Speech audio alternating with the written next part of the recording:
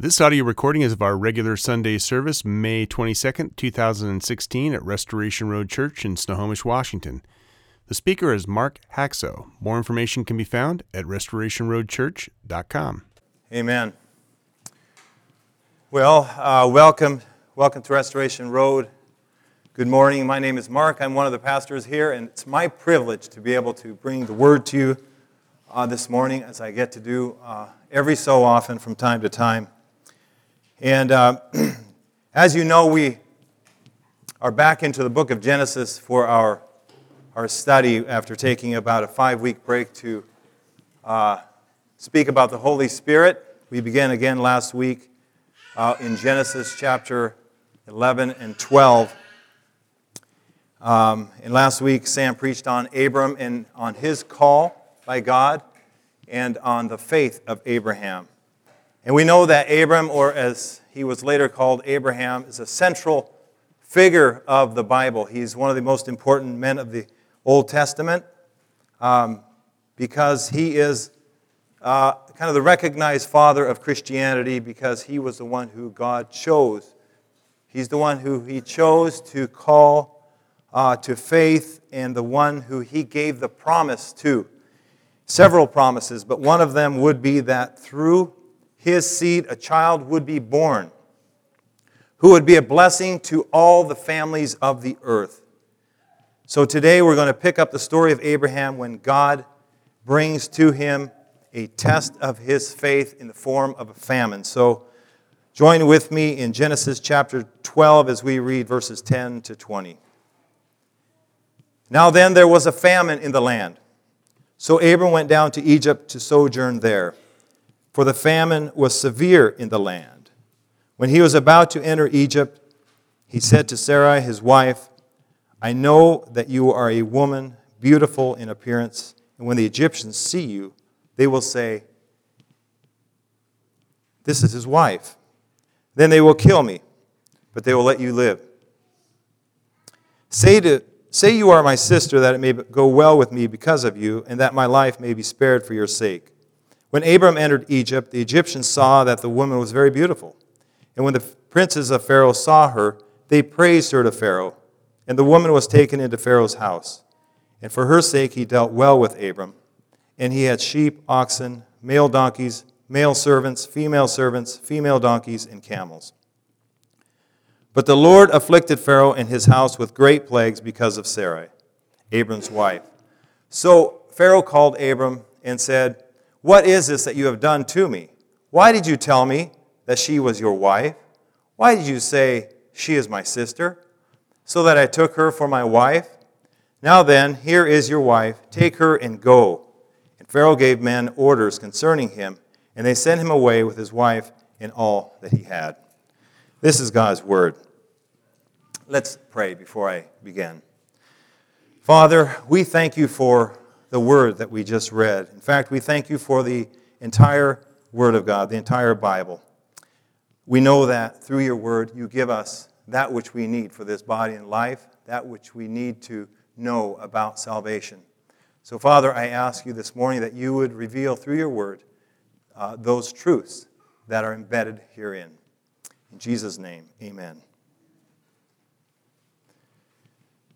So last week, as I said, we heard about how God called Abram to leave his homeland and to travel to another land that he didn't know, something that God would show him. We learned of his response of faith, which led to his obedience. Now, the first part of this 12th chapter also contains in it the great promises of blessing that God made to Abram.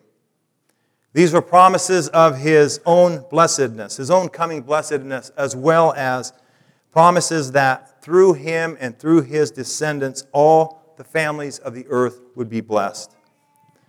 So after arriving in Canaan, he built an altar to worship the Lord, and after moving around the land for some time, different places, he built himself a second altar at a different location, and he worshiped God there as well. Now we know that the building of these altars shows us that wherever Abram traveled there in that land, he was steadily worshiping the Lord and he was always remembering to pray to him. And so far, we have seen only the strength of Abram's faith. But now we read of a famine that comes upon the land where he is now living. And it's not uncommon for famines to occur in that area of the world. We read about famines taking place in that area of the world later in the Bible as well. Abram's faith is now tested, and we see that the faith that he has is not quite as mature, not quite as strong as it once seemed. Abram's response to the famine is to go down to Egypt.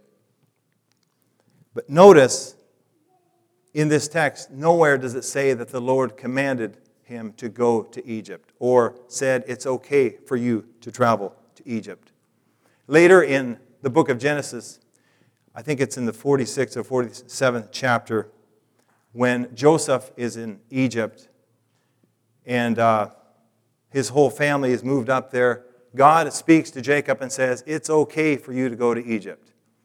I will go with you, and I will be there with you.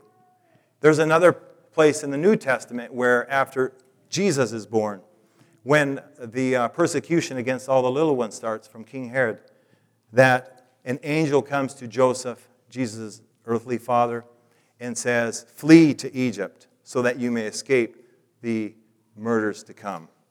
And so there's only a few occasions where God actually makes it a point of saying it's okay for you to go down to Egypt. Because most of the time in Scripture, when someone goes down to Egypt, it represents their desire to try to shoulder the burden themselves or try to figure out a way to overcome the trial by their own wisdom or by worldly principles. And so that's what Abram did. Abram should have trusted the Lord who called him to this land to provide for him, even through the famine. But for some reason, he decides to turn down or turn toward the resources of this world during this time of need rather than trusting in God to provide for him and his family. There's a verse in Isaiah 31, verse 1, which reads, woe to those who go down to Egypt for help and rely on horses, who trust in chariots because they are many, and in horsemen because they are very strong, but do not look to the Holy One of Israel or consult the Lord. And that's exactly what Abram's doing. Now, to be fair to Abram, he had already, to this point, endured some tests. He had been tested quite a bit.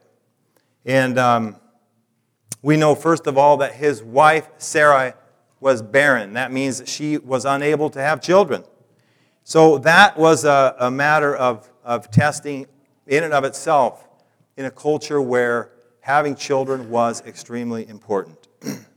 But it was even more difficult after God told him that, I'm going to bless you through your seed, or through your descendants, and that they would be so numerous like the sands of the seashore, the stars in the sky. So I would imagine that probably every once in a while that caused him to doubt the promise of God. The fact is, how is that going to happen? My wife is barren. Secondly, he had been tested by leaving his home and the community without being told where he would end up. We know that this took a lot of faith. Thirdly, he was leaving his people behind. He had been building community and family for 70 years. And certainly he had a large community of friends where he had deep relationships with people. Fourth, not long before he left, his father-in-law, his father, Terah, passed away. And Terah was over 200 years old. But still, that had to be difficult for him. Fifth, when he arrived in Canaan, he didn't have a home there. He was still kind of migrating around the land. He was still on the move. And also, that land wasn't just empty. As Sam mentioned last week, there were Canaanites there. And the Canaanites were idolaters, worse than the pagans of his own country. And if this wasn't bad enough, when he gets there, soon there is this great famine. So it's not really hard for me, anyway, to understand the doubts and the fears that begin to creep into the mind and the heart of Abram. The circumstances of his life were beginning to bring on a lot of heat. And it was causing a distraction for him from his devotion to God. His leaving Canaan signifies his weakening trust and worship of God, leaving him vulnerable to further temptations. And now we see that first, having failed to trust in God as his provider, he now fails to trust in God as his protector. We know this because before he enters Egypt, he makes a pact with Sarai when he said, "I know you are a woman beautiful in appearance. And when the Egyptians see you, they will say, 'This is his wife,' then they will kill me.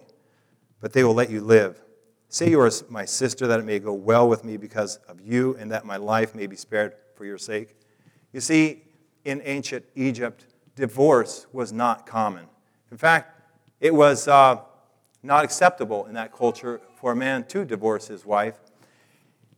And apparently the Egyptian women were not very beautiful.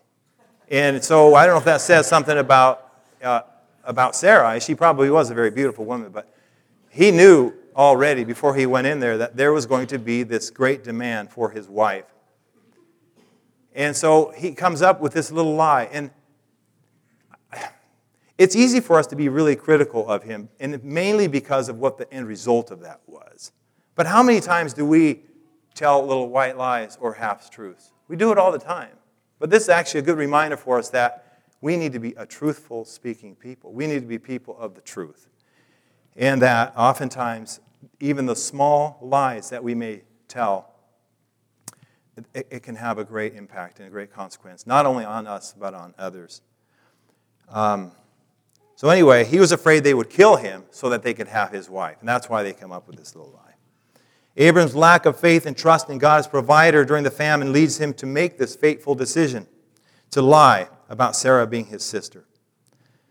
Believing that this would preserve his life and keep his family safe for the duration of the famine, he resorts to what is actually a half-truth, because it is true that she is his sister, a half-sister. They had a common mother or father, I've read, and I can't remember now. Anyway, they did share a parent. So they were half-siblings, but more importantly, the real truth was that she is actually his wife. So anyway, sin always has a way of leading us into places that we never intended to go.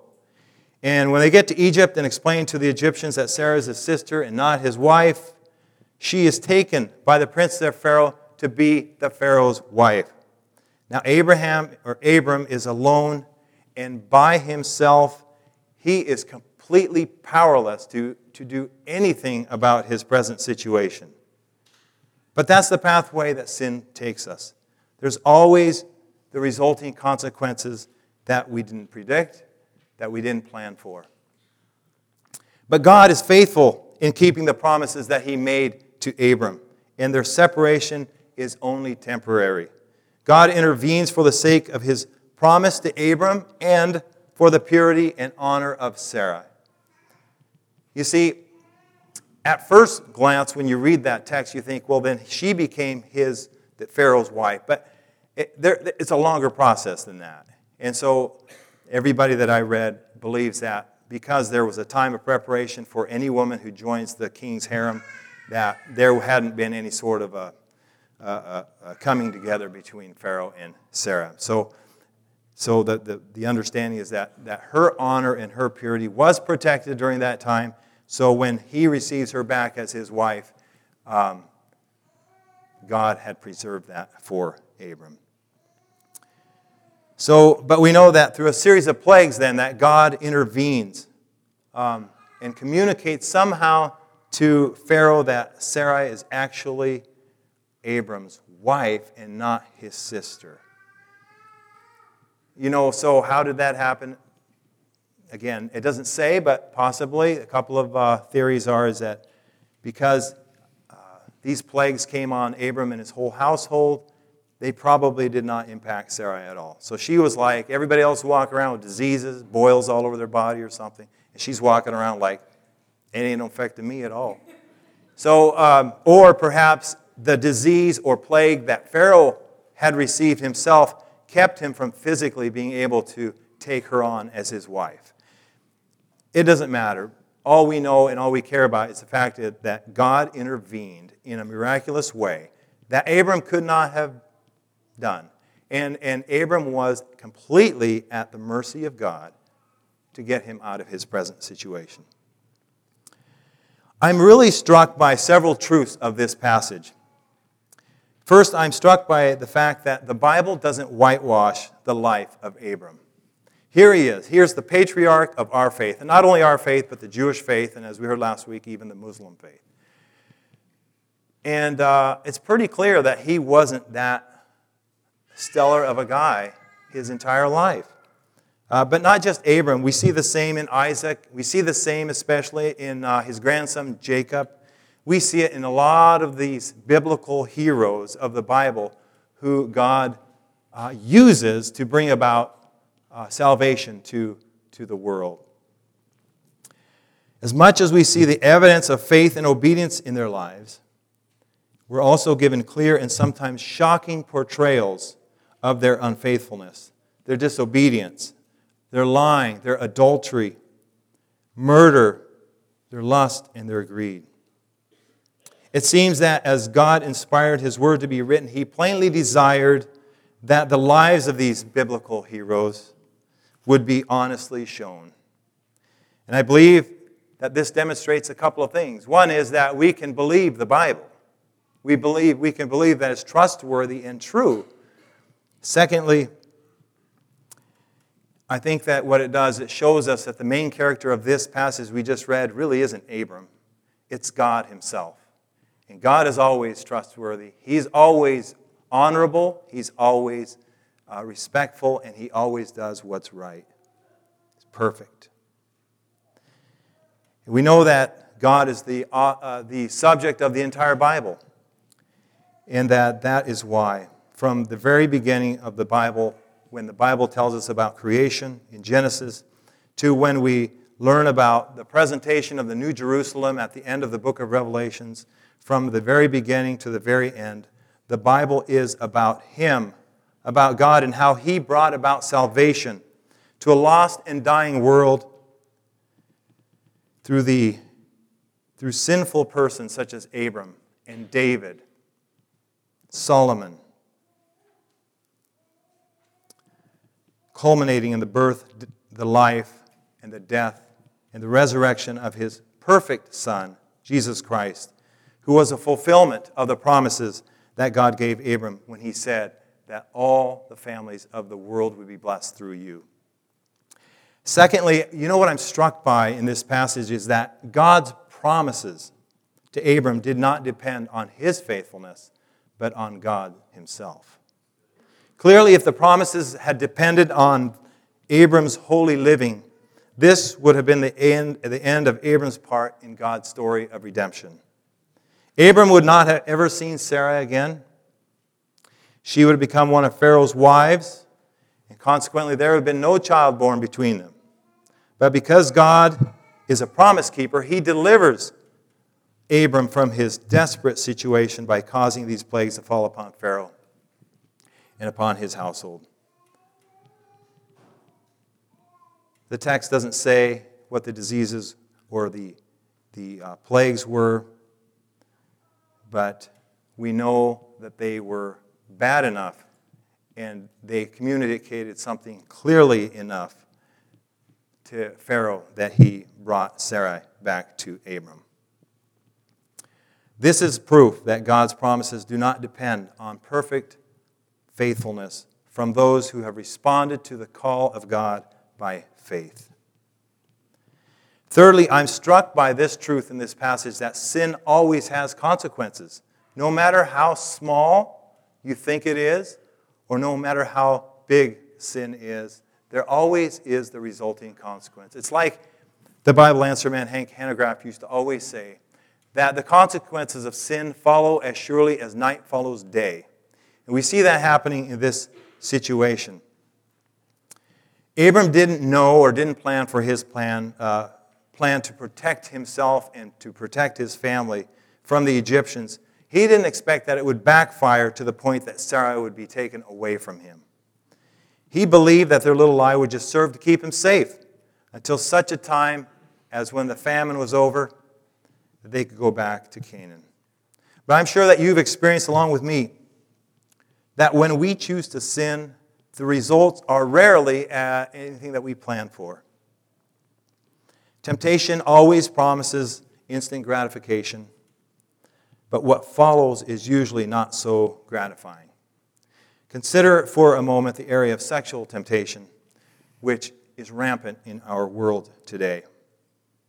Whether it's viewing inappropriate material on the internet to all the way to fooling around with someone who's not married to you, you will not escape the consequences that your sin will bring into your life and the lives of others. From experiencing guilt and shame to losing your wife or your family, losing your job, and everything in between, the consequences of sexual sins are real, as it is with all sin. And I know that many young men, when they're in their young years and they're dating or courting or whatever, they may feel that it's not harming anyone to be fooling around with your girlfriend before you're married, but it's just a lie. It really is a lie. You're actually harming her if you're doing this as a young man by leading her away from Christ and taking away from her with that which rightfully only belongs to her husband, her future husband. Even if you're planning to be married and you end up getting married to one another, she may well resent the fact that you did not protect her purity from your own sinful desires. I'm sure that Abram was overjoyed when he got Sarai back, when she was returned to him, but the joy of having her back was tempered by the humiliation of being scolded and rebuked by the pagan Pharaoh. In verse 18 it says that Pharaoh called Abram and said, "What is this that you have done to me? Why did you not tell me that she was your wife? Why did you say she's my sister so that I took her away, so that I took her for my wife? Now then, here is your wife. Take her and go." Imagine that. Take her and get out of here. And Pharaoh gave orders to his men concerning him. They sent him away with his wife and all that he had. I am sure that for Abraham, hitting the road never felt so good. But I imagine that Sarah had a few questions and a few words for him herself. And I can only imagine the conversations that they had on their way back to Canaan. And it wasn't like a 3-hour flight or a 1-hour train. And that was probably, I don't know, a week or something on camelback. I mean, that's going to give you some time to talk about it. And he also had a lot of time to talk about this with the Lord. You see, God gave him ample time to confess his sins. And he doesn't say that he did, but we know that he did. He spent some time talking about this with God and making things right. So they had plenty of time to work things out together, he and Sarah and Abram and God. So notice also, though, that Abram received great wealth from Pharaoh for Sarai. He received enormous herds of animals, along with male and female servants, as payment or as a dowry for Sarai. When the Egyptian ruler sent him back to Canaan, he's allowed to keep all his ill-gotten wealth. Even though it was given to him under false pretenses, God allows him to keep it. It becomes part of his wealth, part of his possessions. It becomes partly a fulfillment of the promise that God made to him that he would be blessed. But as we will see next week when we get into the next chapter, in chapter 13, having great possessions brings with it its own complications and its own struggles. So what do we take away from all this? Primarily what I learned from this text and what I desire for you to take from it as well this morning is that God is worthy to be trusted all the time. There is no circumstance in this life that is beyond His ability to carry you through. Proverbs chapter 3, verses 5 and 6 tells us to trust in the Lord with all your heart and do not lean on your own understanding. In all your ways acknowledge Him, and He will make straight your paths. One great hindrance to our doing this is when we are distracted from worshiping God by the cares and the concerns of this world. One of the wonderful truths about God is that when we fail in our devotion to Him, He uses that failure to build our faith and our trust in Him so that we will be stronger the next time we are tested. This becomes very evident in the life of Abram, as we will see in the coming chapters. Listen to how the Apostle Peter describes these trials. He says, "In this you rejoice, though now for a little while, if necessary, you have been grieved by various trials, so that the tested genuineness of your faith, more precious than gold that perishes though it is tested by fire, may be found to result in praise and glory and honor at the revelation of Jesus Christ." There's a song that you hear on the radio that I love the words to. It's a popular song. I'm sure you've heard it. It's called "Trust in You." And the refrain says, "When you don't move the mountains, I'm needing you to move. When you don't part the waters, I wish I could walk through. When you don't give the answers as I cry out to you, I will trust, I will trust, I will trust in you." And that is how our lives ought to be, trusting in the one who called us. You know, today is a day of great significance for me personally. Not only is it my beloved wife's birthday, I won't tell you how old she is, but it's also the anniversary of another important, significant day in my life. 18 years ago today, May 22nd, 1998, Cheryl and I left the only church community that we had ever known to become part of another that we didn't know at the time. So that was my 32nd birthday gift to Cheryl 18 years ago. Now I know that in the last week, Sam said that you shouldn't always claim or make that claim that God is calling you elsewhere when you leave one church for another. And I agree with that. I've seen that whole thing abused. Sorry, but God is calling me to go to this church. I've seen it in a previous church where the children's minister who had just been employed, he said, I'm sorry, but God's calling me to this mega church in this other city. And it was like, I just knew that wasn't right. But believe me that this event that took place in my life, in my family's life 18 years ago, was such a life-changing event that was only possible because God, through His grace, called us to leave that community for another. And I would never dare to compare my calling and leaving that particular church to Abram's call, but there was one similarity. I had no idea where I was going. I really didn't. But in order for you to understand how radical this decision was for me and my family, I need to tell you a little bit about this little sect that we were both born and raised in. And believe me, anything that I say about this particular church does not reflect the character of those who are in this particular church. They are hardworking, faithful, loving, loyal people. In fact, most of my family's still in there. Most of Cheryl's family's still there. We love them very much. Furthermore, I have many good memories of being in this community, and can honestly say that in many ways, it is a very comfortable place to belong. Some things they do better than many churches. You know virtually everyone when you're in that community, even the ones who live in other states, such as Minnesota or Michigan or Arizona or throughout parts of Canada or throughout Finland and Sweden and other places where they exist. It's like one big family that stretches all over the place, wherever these churches are found. they have big summer services when they get together in the United States and in Finland. In the United States, their gatherings they're a lot smaller. They're only maybe 3,000 or 4,000 people. But in Finland, they gather for like a 4-day festival where all of these different members of this church get together. And they may have 80,000 people together for a 4-day weekend of services. And they have this huge service tent that they put in this middle. They release like hundreds of acres from a farmer, and it's always in different locations throughout Finland. They lease hundreds of acres. They put this tent that holds maybe 2,000 to 4,000 people, and that's where the sermons are preached. And they've got loudspeakers everywhere. People bring their campers, their RVs, and tents, and they bring lots and lots of children with them. And it is just an amazing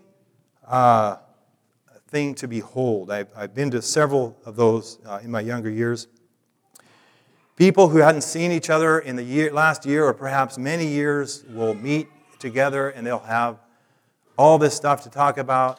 They'll have introducing their children to each other and stuff like that.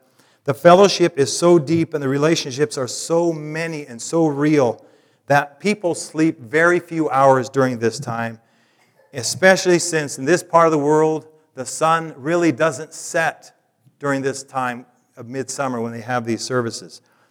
And so I could go on and on about the beauty and the blessedness of being part of this particular religious group. Membership in this group, though, is every bit as much cultural as it is spiritual as it is religious. It is essentially your identity is very much sewn into your being part of this group. It's something that you were born into, that your parents were born into, that your grandparents were oftentimes born into. So it's a generational faith as well. It's similar, I would say, to like the Mormon faith in terms of their community aspect of it and how they are tied and connected together. But I need to tell you why we left. For 6 years, I was serving as one of their pastors. I read the Bible. I read sermons and books by Martin Luther. I even listened to Christian radio, which is highly discouraged. And I began to see that there were severe doctrinal and theological errors in the teachings of the church. And let me just give you a sample. Number one, they taught that they were the only true church. Anyone who claimed to be a Christian outside their fellowship was a false Christian. Anyone who left their fellowship for another church was considered apostate. Number two, they taught that you cannot have forgiveness of sins from God directly. You had to ask another believer for forgiveness, and they would proclaim that your sins are forgiven in Jesus' name and blood.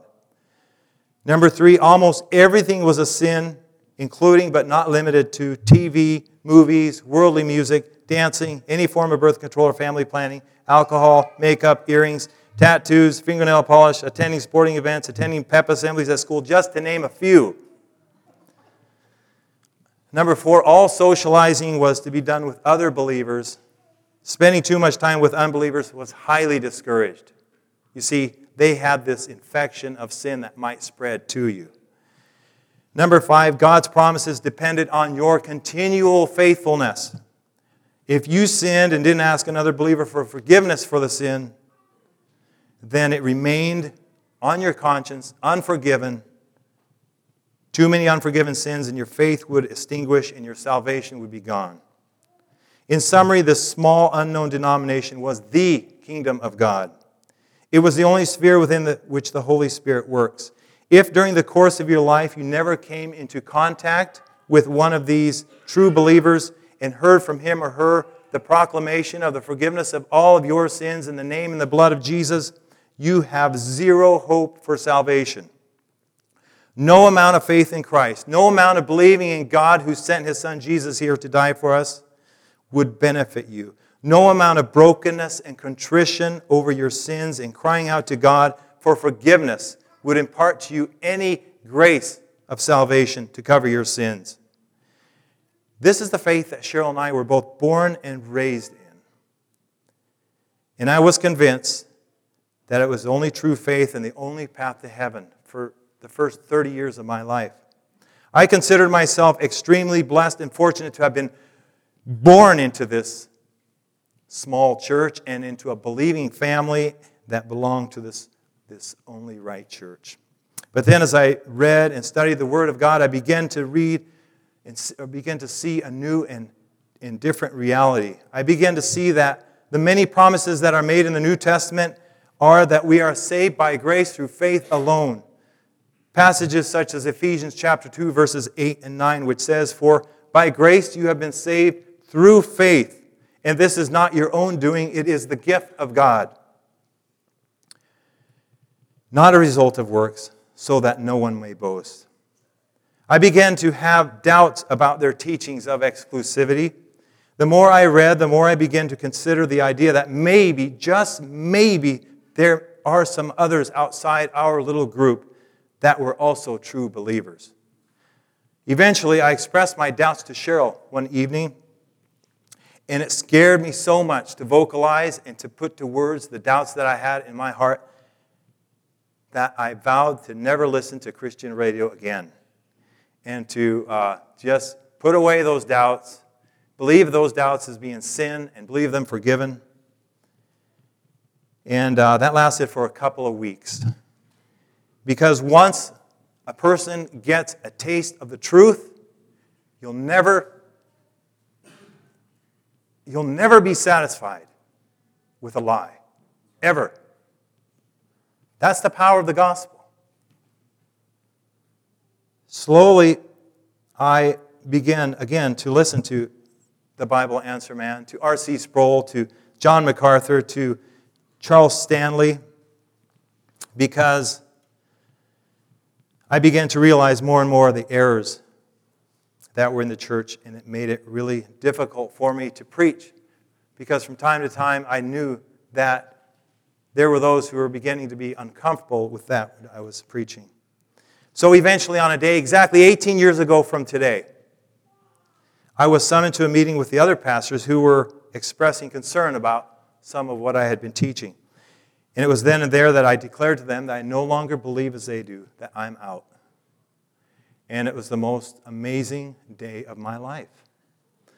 I went home, and I told Cheryl, I said, "Happy birthday."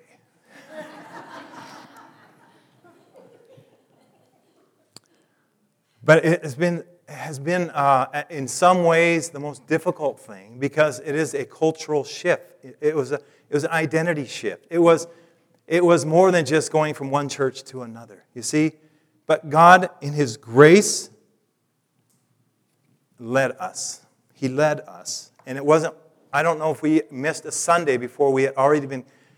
God already connected to us to a church.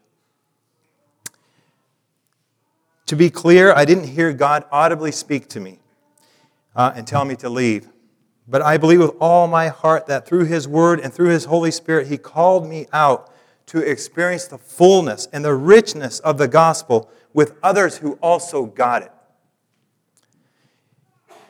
It was a radical change in our lives because it necessarily changed our relationships with hundreds of people that were very dear to us, including our own parents and siblings. In their minds and hearts, they believed that we had become shipwrecked in faith and that we were no longer fellow travelers. We were no longer fellow believers. We were, in their minds, on our way to hell. That is why I believe it was God who called us out. There is no other way we could have left this family that we loved and that loved us in return. But we were called by the precious words of Jesus, who promised us this. John 5:24 says, "Truly, truly, I say to you, whoever hears my word and believes Him who sent me has eternal life. He does not come into judgment, but has passed from death to life." I can't tell you how many times I reminded God of that promise. We were also called by God through the words of Apostle Paul, who writes in Romans chapter 10, "Because if you confess with your mouth that Jesus is Lord and believe in your heart that God raised Him from the dead, you will be saved.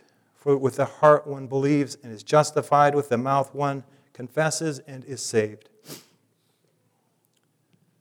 But we were encouraged to put him even before our own families by the words of Jesus himself when he said, "And a person's enemies will be those of his own household."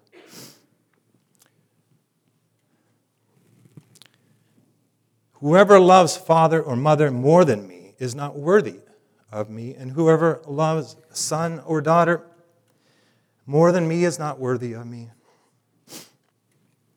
And whoever does not take his cross and follow me is not worthy of me." Essentially, as I received the promises of God revealed to us in his word, I knew that he would care for us along the way, every step of the way, and he has. He has been completely faithful to his promises each and every day. He did not leave us as orphans, but he adopted us into his blessed family. So we soon found ourselves at a Reformed Presbyterian church where the pastor met with us every week for over a year, teaching us the foundational truths of the Christian faith. Now, the community that we had to leave behind has been replaced tenfold. The ministry I once had as a pastor was returned to me 10 years ago with the planting of Damascus Road Church in Marysville.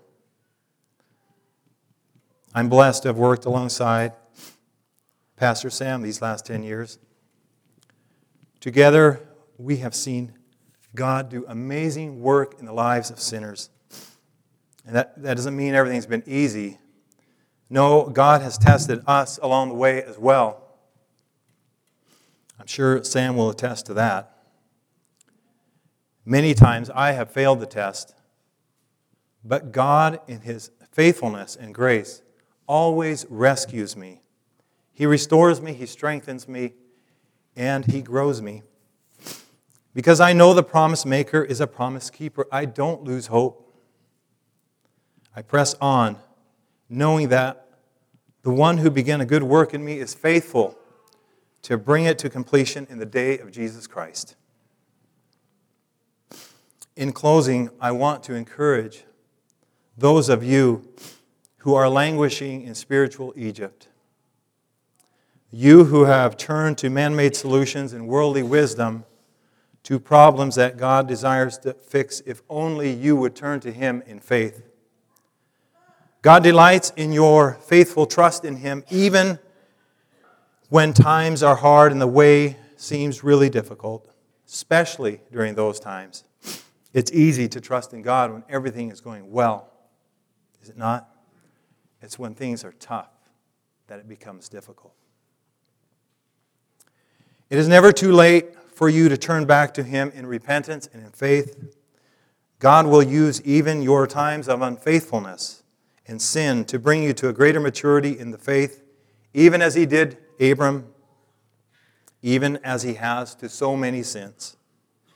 Now, if you've never put your faith in the finished work of Christ, if you've never trusted him with your life and with your eternity, do not hesitate a moment longer. Make this day, May 22nd, 2016, a monument in your life as well. Amen.